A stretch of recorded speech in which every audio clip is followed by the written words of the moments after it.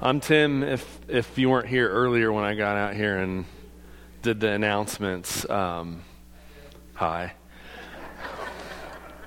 I've got a cough drop, so I'll try to be not weird about it. So we're in the Sermon on the Mount. If you don't know, we're in the Sermon on the Mount. We didn't go with any fancy title. We just called it the Sermon on the Mount because we're going to be spending time in the Sermon on the Mount.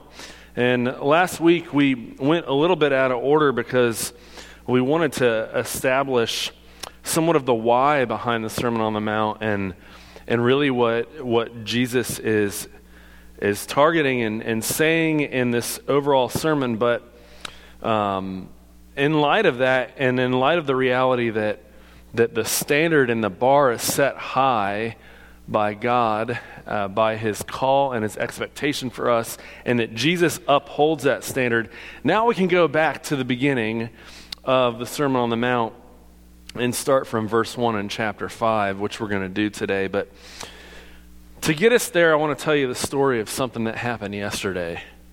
It's fresh on my mind because it happened yesterday. Angie and Leo and I decided to go to the zoo in the afternoon yesterday. It wasn't like terribly hot. I mean, because there's been heat advisories everywhere. Yesterday it was just like, 82 or something like that. So, I mean, you could stand there and sweat, but, it wasn't 90, And so we went and we basically went everywhere and saw what Leo wanted to see or whatever. He was really all about going to see the lions yesterday. And just as an aside, we got to the lion section and we didn't see any lions. But we went a little further and the lion was asleep against the glass. And you could literally get right up by it and see how big this thing was.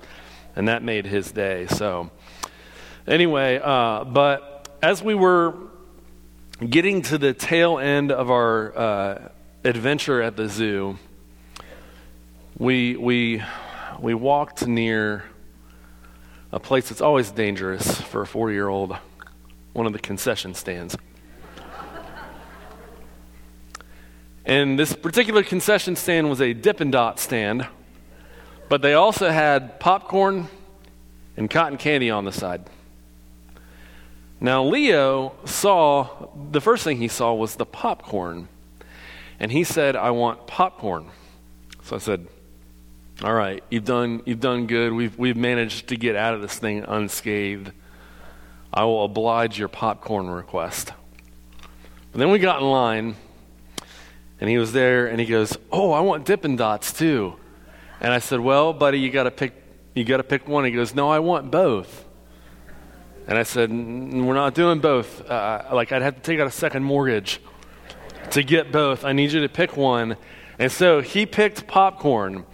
Now, as another aside, there was a guy standing behind me. Yesterday, I was wearing a Bengals hat and a red shirt, and the guy behind me was decked out in Pittsburgh Steelers attire.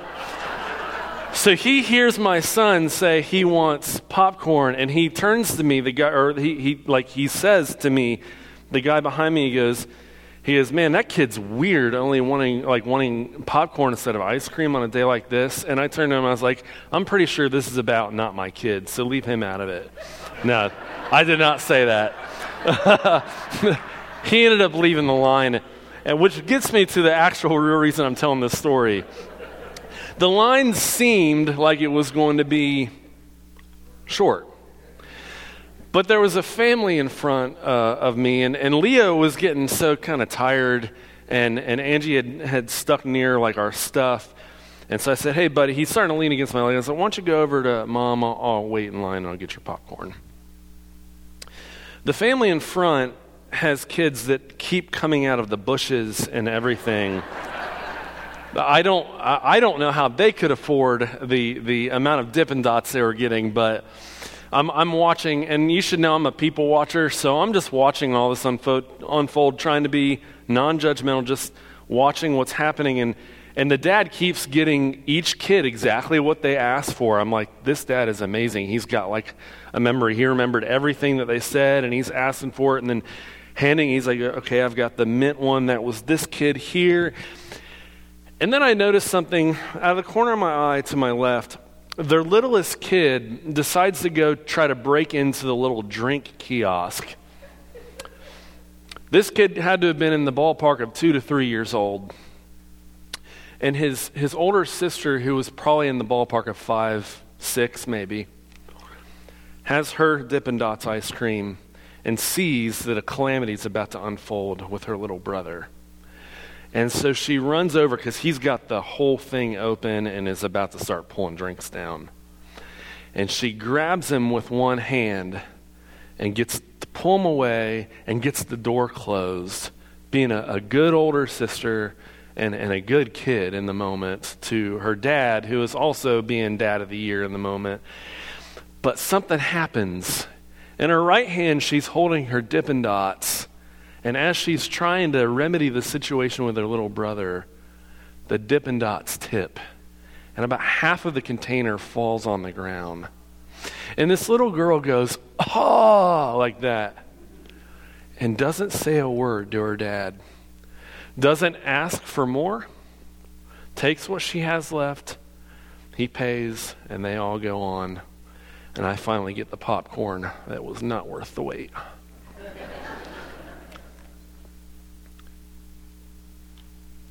That moment signified something to me.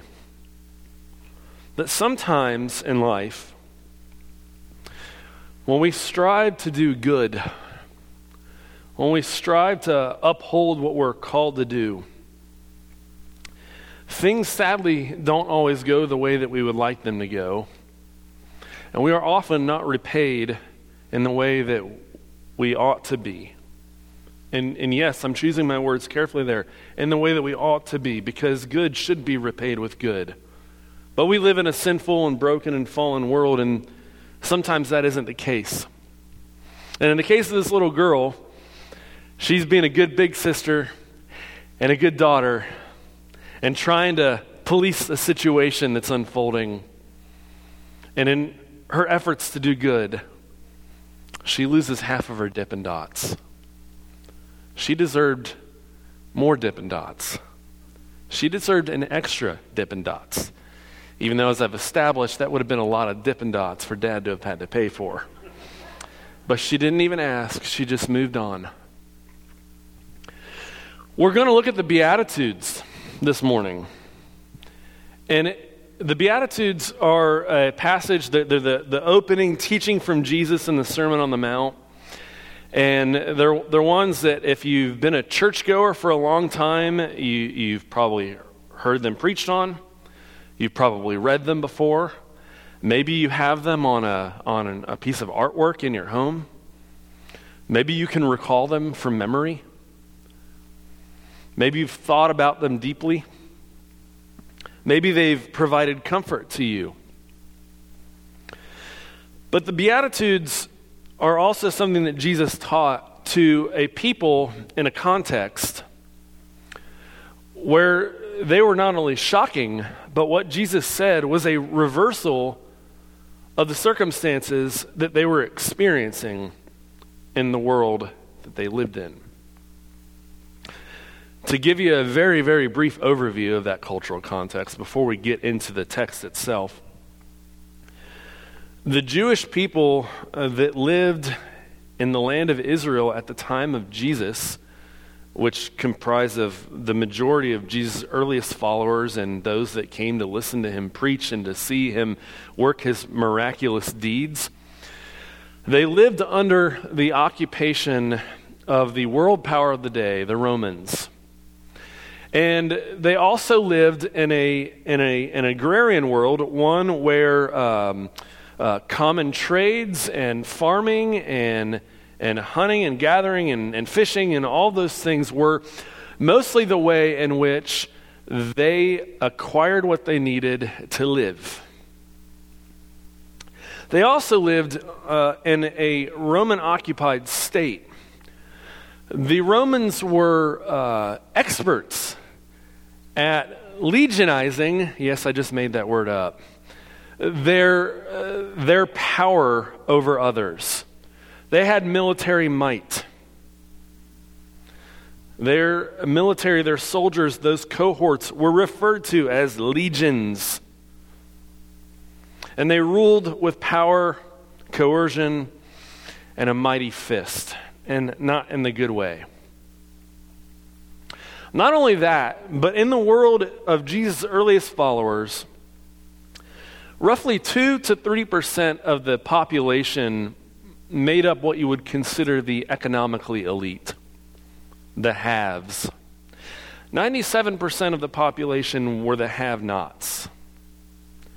And so, while there were times of sustenance and times of plenty, most of the time, the Jewish people under the occupation of Rome were dealing with having very little, wondering where their next meal would come from, wondering if all the work that they just put in the night before would be so heavily taxed that they'd have nothing to show for it, wondering if what they did have would be taken from them by the overlords that were overseeing them at a moment's notice.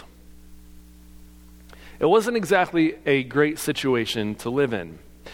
Furthermore, you should also know that when you read your Old Testament, the Jewish people at the time of Jesus weren't the first group of Jewish people to deal with this level of oppression. It was sadly kind of their thing. It was common. That's why there are so many stories told. Even the Jewish people all the way back in the story of the Exodus, where they're enslaved by the Egyptians, and God has to rescue them with his strong arm. It is a recurring theme that the Jewish people throughout biblical history are in a state of oppression. And the Jewish people at the time of Jesus, the people that he was a part of, were not any different. They would strive to live faithfully to God, but they couldn't look you in the eye and say they have much to show for it. Things didn't always click. If you were with us during our series on the Psalms, you'll remember that we talked about Psalms of disorientation.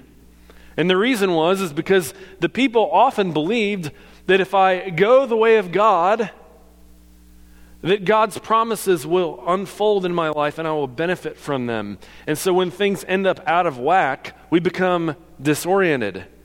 It shouldn't be this way. I should be able to live off of what I've produced in my work, but it's being taken from me. Why, God, why is it this way? Have you forgotten me?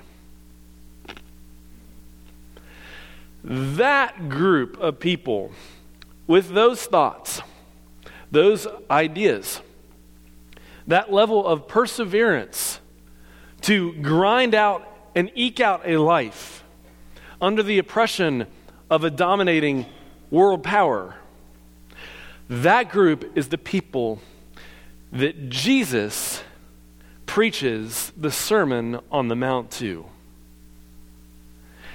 And when Jesus opens up his first section of teaching, what he says would have shocked people like that. But it also would have given them hope. Because what Jesus alludes to in his teaching is a great reversal of fortune for the people that he's speaking to. And so with that background in mind, I want us to read with fresh eyes and fresh ears the beginning of the Sermon on the Mount, the Beatitudes, which occur in Matthew 5, verses 1 through 12. When Jesus saw the crowds, he went up the mountain, and after he sat down, his disciples came to him. And he began to speak and taught them, saying, "Blessed are the poor in spirit, for theirs is the kingdom of heaven. Blessed are those who mourn, for they will be comforted. Blessed are the meek, for they will inherit the earth. Blessed are those who hunger and thirst for righteousness, for they will be filled. Blessed are the merciful, for they will receive mercy. Blessed are the pure in heart, for they will see God. Blessed are the peacemakers, for they will be called children of God. Blessed are those who are persecuted for the sake of righteousness, for theirs is the kingdom of heaven. Blessed are you when people revile you and persecute you and utter all kinds of evil against you falsely on my account. Rejoice and be glad, for your reward is great in heaven. For in the same way they persecuted the prophets who were before you. Now again, maybe you've read this, heard this many times over. But when you consider the ears hearing this teaching from Jesus when he first taught it, these statements are provocative. So I want to unpack them for us so we get a better grasp on what Jesus is saying and how it applies to us today. And the first word to start with is our word blessed. For a while, we don't know what happened to it. We had like a Thanksgiving-y looking light up sign that said blessed on it. Anybody else have blessed somewhere in their home? Anybody? Anybody ever use hashtag blessed? You're not going to own up to it now because you already know where I'm going, maybe. I don't know. So the word blessed is an interesting word because many of the words Jesus uses in this passage have meanings in English that don't necessarily correlate to the meanings in the words behind our English translation here. Some better translations for blessed, that is a word that's become admittedly so religious to us, would be words like happy or fortunate. The idea here is that good fortune, good tidings, good outcomes will come to those in whom Jesus is describing here. It's not necessarily that he's giving them a word that they can go around and say, hey, I'm blessed because of this reason or that. Instead, he is saying, hey, those of you that are living lives that actually aren't really marked by happiness or fortune actually will be happy and fortunate because the kingdom is in focus now and things are about to turn upside down. And so he says all of these things with these phrases, blessed are the poor in spirit, which blessed in Latin is why we get the word for beatitude here, and that's why we call this the Beatitudes here. So Jesus says things like, blessed are the poor in spirit, those who mourn, those who are meek, those who hunger and thirst for righteousness. And it's important that we understand even the people that Jesus is referring to here. Because again, these words that we have in English might draw up connotations that don't necessarily perfectly align with what's going on here. For instance, if you know the Gospel of Luke in the Sermon on the Plain, you may know that Luke just says, blessed are the poor. And Matthew here has, blessed are the poor in spirit. But the reality is that what Matthew is saying and what Luke are saying are not different things at all. Matthew's actually emphasizing the state of being for a person that is poverty-stricken. So he uses the phrase, blessed are the poor in spirit, but they're talking about the same group. They're talking about people, again, 97% of whom in this world are have-nots. They don't know where their next meal's coming from. They don't know if they're going to make enough money from their trade at the end of the day to be able to supply for their family. They are have-nots in a world where the elite are the only haves in the world. And he says, theirs is the kingdom of heaven. You see, the powers that be, theirs are the kingdoms that lord over the 97% in the world. But the kingdom of heaven, the one that's actually really in charge, not the empire of Rome, that belongs to citizens that are poor in spirit. They know in the depths of their soul what it means to be poor and to have not. It is a reversal. Blessed are those who mourn. Why would these people be mourning? Yes, Jesus has in mind all sorts of people that are mourning. And we can imagine the mourning that people go through when they lose a loved one, when things don't go the way that they hope that they would go, when they're having a bad day. But Jesus has in mind something very specific here. People that are mourning the fact that they should be free to worship their God, but they are under oppression from the Romans. They are mourning their state of existence. Jesus says, to those that mourn, they will be comforted. Blessed are the meek or the humble. Actually, in fact, this word here is almost identical to the word for poor. They will inherit the earth. At the time of Jesus, the land that was promised to the Israelites to inherit was the land of Israel. But Jesus goes further than that, because the world as a whole was created by God. And because of the kingdom being ushered in, those that Jesus is speaking to, the meek, will inherit the entirety of the earth. Blessed are those who hunger and thirst for righteousness, for they will be filled. These are the people that hunger and thirst because though they're living righteous lives, they are not being repaid for their righteousness. They are instead experiencing trouble. And Jesus is going to expound on the trouble that they are experiencing in a few verses later, when he really gets into people being persecuted for his name.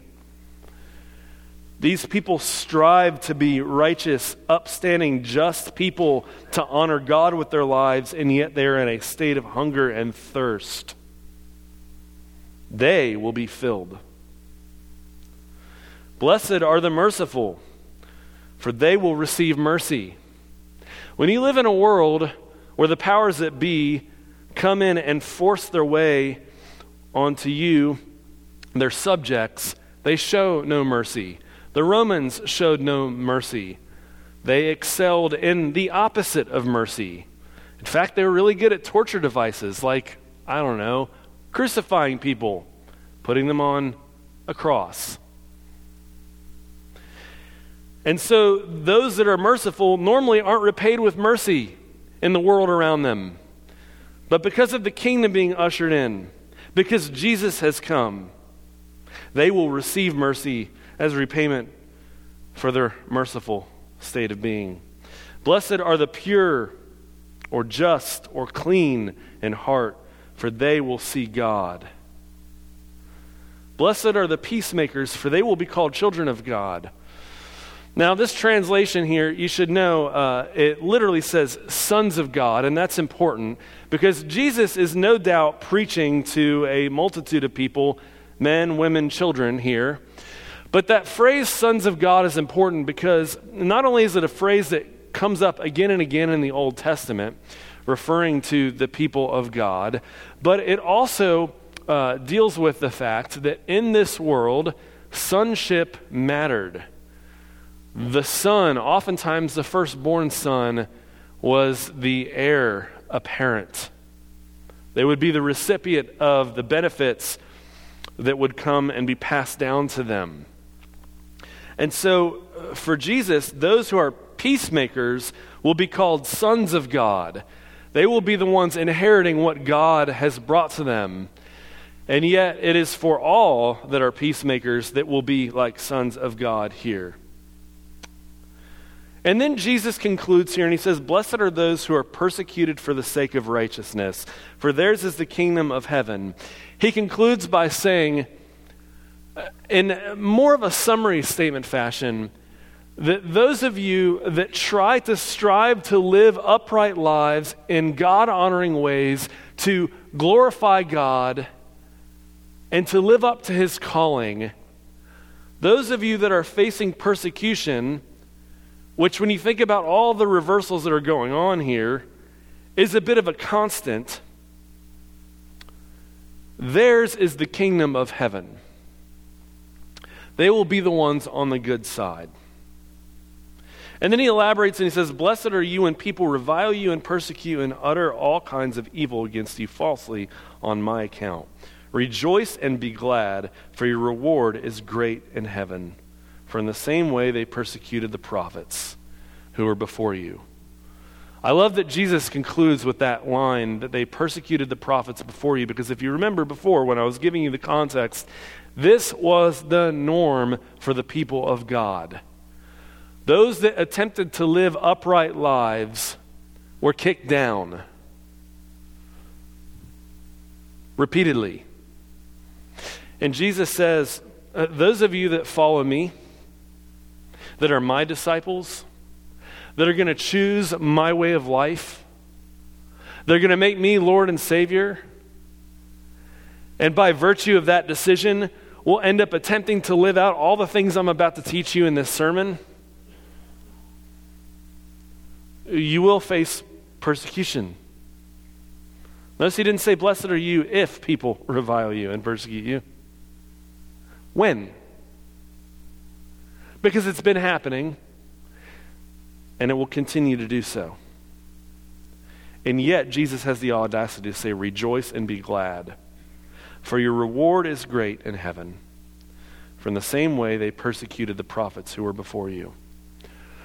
So Jesus tags on all of these blessing statements, this call to rejoice and be glad despite your troublesome and troubling circumstances. Because for Jesus, everything that you're experiencing now will be reversed if you stick with him. It happened before to the godly. It will happen to you too. But things won't remain that way. And the thing that I love about the Beatitudes as the opening to the Sermon on the Mount is that oftentimes we sit and we feel a bit of righteous indignation as we look at our own circumstances or we look at the world around us. And we might ask those questions that the disoriented psalmist asked: "Why, God, why is this occurring?" And Jesus answers that question, but he doesn't just answer it. He gives us a promise that because of the kingdom being ushered in, things are going to change. It is worth sticking it out because the God who is in control, the God who created everything, is a dependable God, one who follows through. This isn't false hope. It's not blind optimism. It's certainty in a certain God. And that's what makes this a powerful, powerful teaching. Because Jesus is telling those that are experiencing the downside of life that at the moment of his speaking, the upside is being ushered in. And he's inviting people not only to live out what God has called them to, but giving them a reason to stick it out. Have any of you ever put effort into something and you wondered whether or not the effort that you were putting in was worth it? Anybody? I think that many of us get into that battle on a daily basis. Maybe we are at a job and we are putting in the work, but at the end of the day, we're not getting the acclaim, the upward mobility, whatever it is that we were promised or expected to get out of that. But we still put our head down and we do the work well, because we are aiming for something higher than those worldly things. Maybe it's relationships. Maybe you've got strained relationships with family or friends, and you continue to try to be the better person, even though it keeps coming back to you in all the negative ways that you can imagine. And you wonder, what good is it to say the right thing, to take the high road, to take the better posture.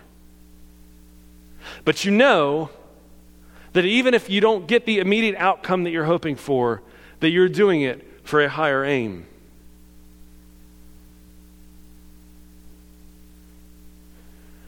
That's what Jesus is ultimately teaching. And it's important for us to recognize not only the context of the people that Jesus was speaking this to, but to realize that even if we're not in their sandals, we still experience the struggles in day-to-day life that cause us to come face to face with a question. And it's a very simple one. Is the effort I'm giving, is the work I'm doing, is the good I attempt worth it? Because sometimes it doesn't feel like it is. We may not be in the deepest of holes that Jesus' earliest followers are, but we can relate on that one point. Asking the question, is it worth it? Because it doesn't always feel like it is. It doesn't always feel like we get the outcome that we long for, the accolades we deserve, the repaired and restored relationship that we desire. Just like Jesus' earliest followers may not have got the meal that they needed at the end of the night and might have asked, is it worth it? And Jesus opens up his famous Sermon on the Mount by saying, yes, it's worth it. And I'll tell you why. Because I'm here. And the kingdom is here. And despite what you see around you and what you've had happen to you and the disappointment that you've been left with, I'm here, and from this moment forward, things are going to change. You follow me. I almost forgot the most important point in this whole passage. I didn't really forget it. I just left it for last. Did you notice that when Jesus started, he saw the crowds, and he went up to the mountain, and after he sat down, it says his disciples came to him. His disciples came to him. The Gospel of Matthew is going to end with those very disciples being commissioned to go and make disciples. Disciples who are not only baptized into the name of the Father, the Son, and the Holy Spirit, but disciples who are taught what Jesus taught his disciples and taught to live out what Jesus' disciples were called to live out. This message was spoken for Jesus' disciples. And if you call yourself a disciple of Jesus, this reversal of fortune in a world that feels empty and broken and disappointing is for you too. And that's what makes this opening not only perfect for Jesus' sermon, but a beautiful teaching of hope for those of us that can at times, in the small and the grand things, feel hopeless in life. And that leads us to our time of communion today.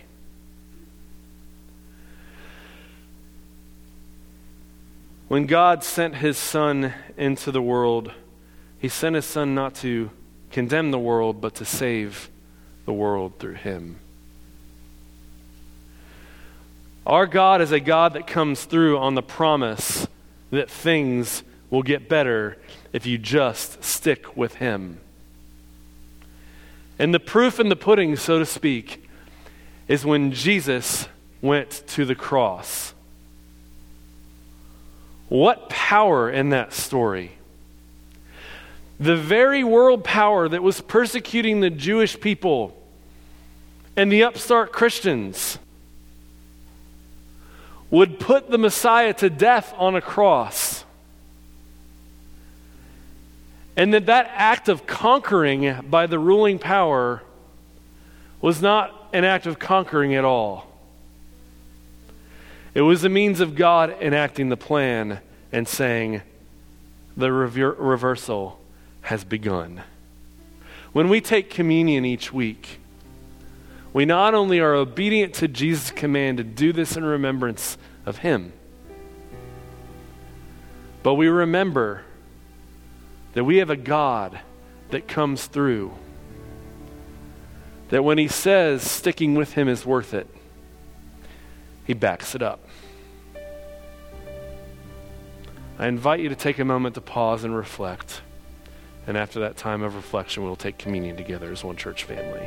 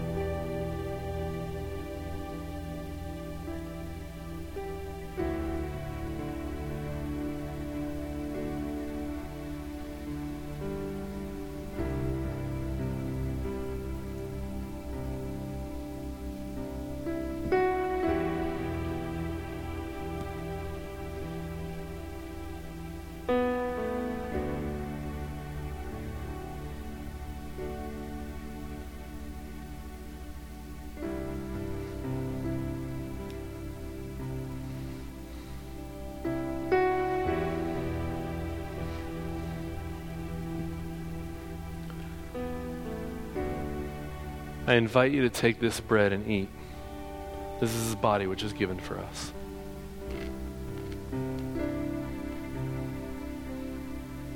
And I invite you to take this cup and drink.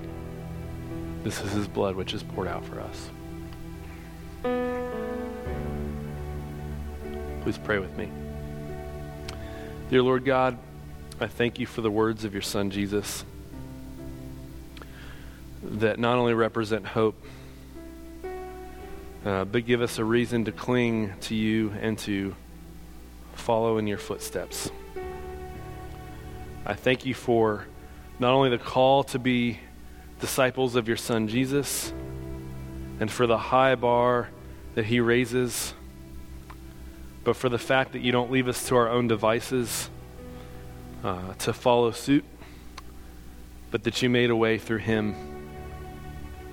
And I pray, God, that his teaching to his earliest disciples, that though they were facing challenge after challenge in their lives, that they could have hope that help has come. And despite the fact, God, that our lives may be different, our experiences, our disappointments, our challenges may be different, not only from them, but maybe even amongst ourselves in this room, I thank you for the fact that you call us to be obedient to you, and that you encourage us with these words to let us know that it's worth it. Keep them on the forefront of our minds and in our hearts, and help us to be obedient to you in all that we say and do by the power of your Spirit. And we thank you for being so good to us. It's in your Son Jesus' name we pray. Amen.